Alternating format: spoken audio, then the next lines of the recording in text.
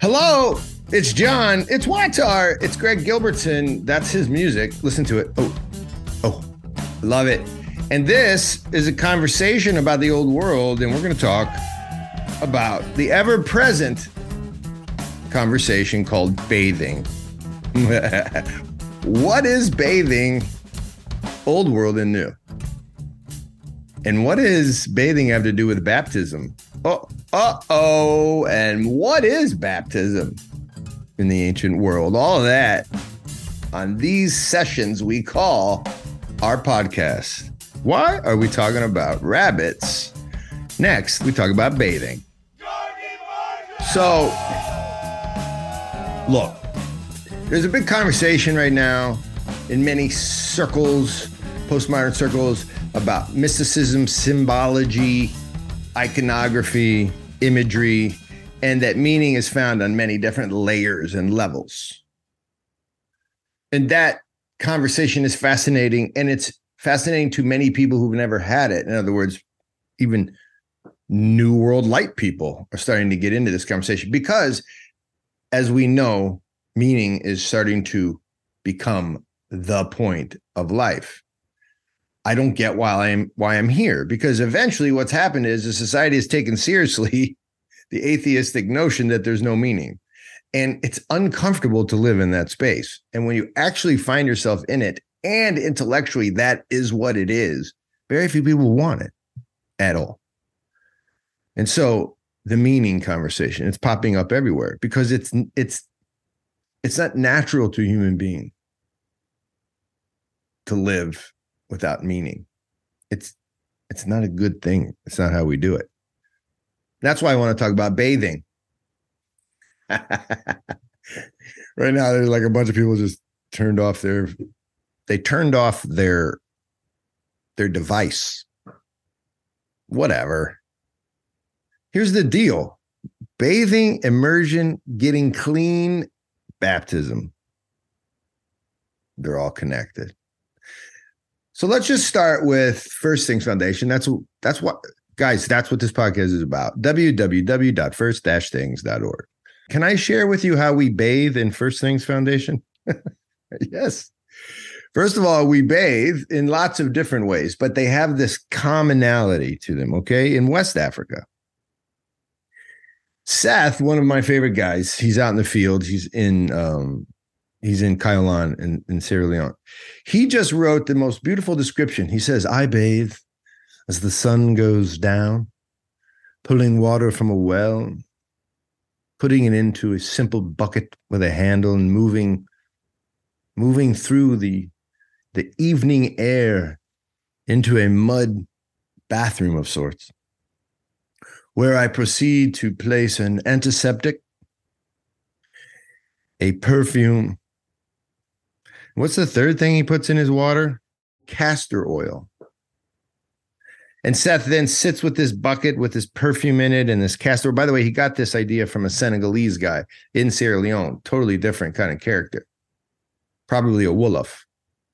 The Senegalese guy, another transplant like my buddy Seth, he told him, hey, man, if you're having problems with rashes and sickness, put some castor oil in that water. And he did. And he got pure.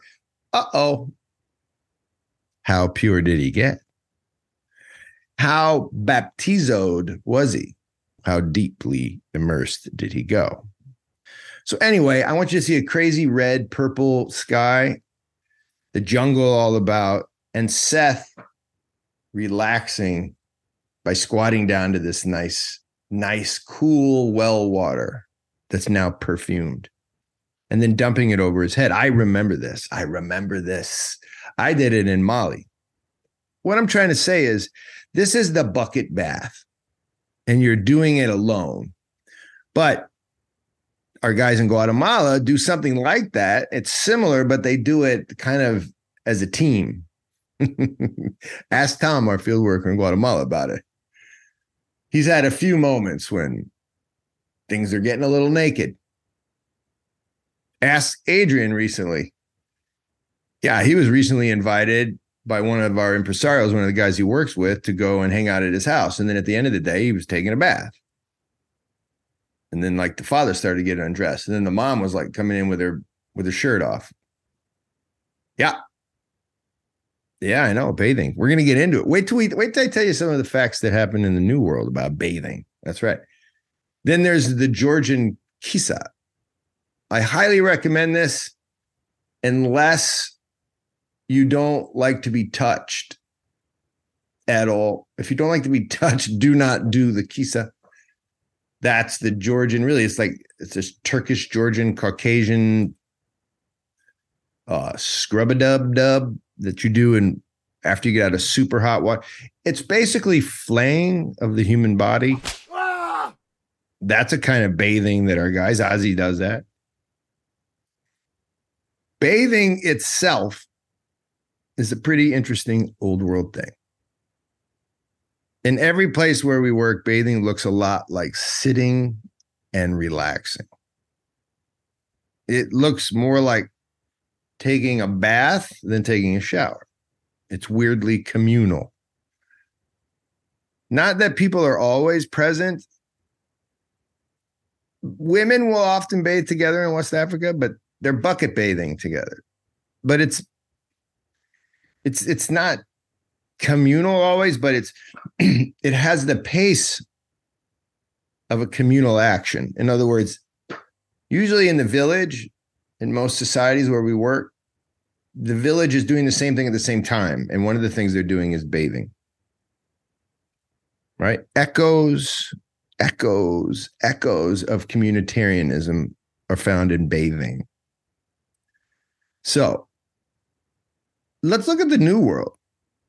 So here's a rundown of what this purifying process called bathing looks like in the New World. And guys, this is the first session. This is just an introduction. We're going to deep dive into this thing. But when you look at the New World, when you look at what happens, and next time we're going to actually look at how this got to this point, we're going to actually take a look at the history of bathing. And that's going to get us to the history of baptism. Yeah, we're going to do it. But before we do that, let's just have some fun.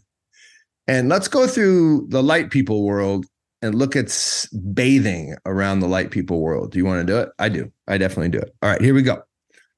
Again, I've asked this before. At this moment, the value I'm about to deliver, there is not enough money in your bank account to send to First Things Foundation. You can't. There's not enough money, given the fact that I'm about to offer this kind of value to you. Are you ready? Europe, United Kingdom, in England, 63% of women in England shower once a day. Shower, not bathe, shower. I think 62% of that is alone. I mean, it's England. That was funny.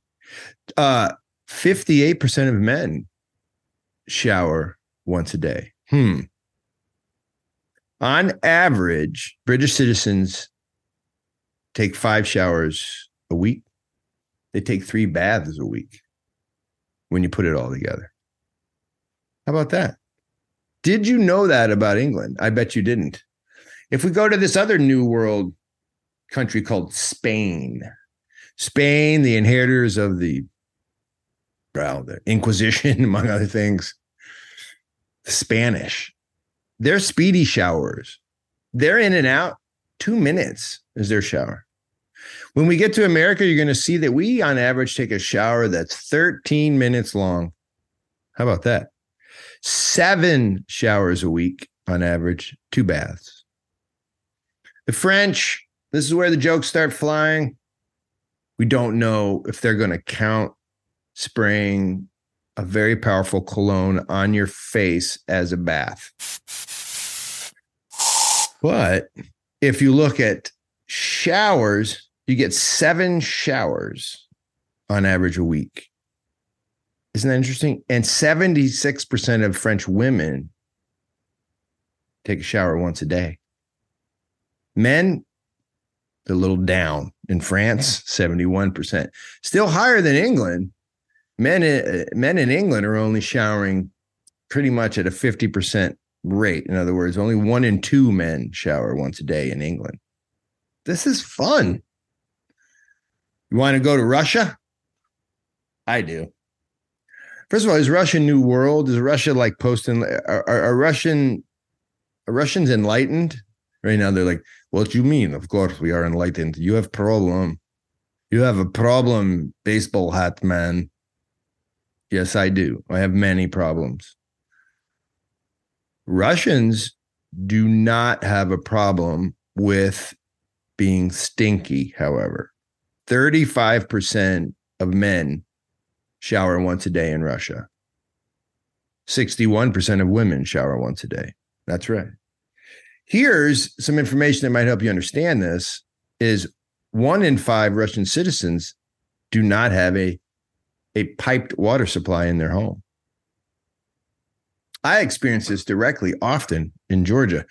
In Georgia, I just want you to know there was a whole winter when I was told not to shower once because, well, there was no electricity or running water.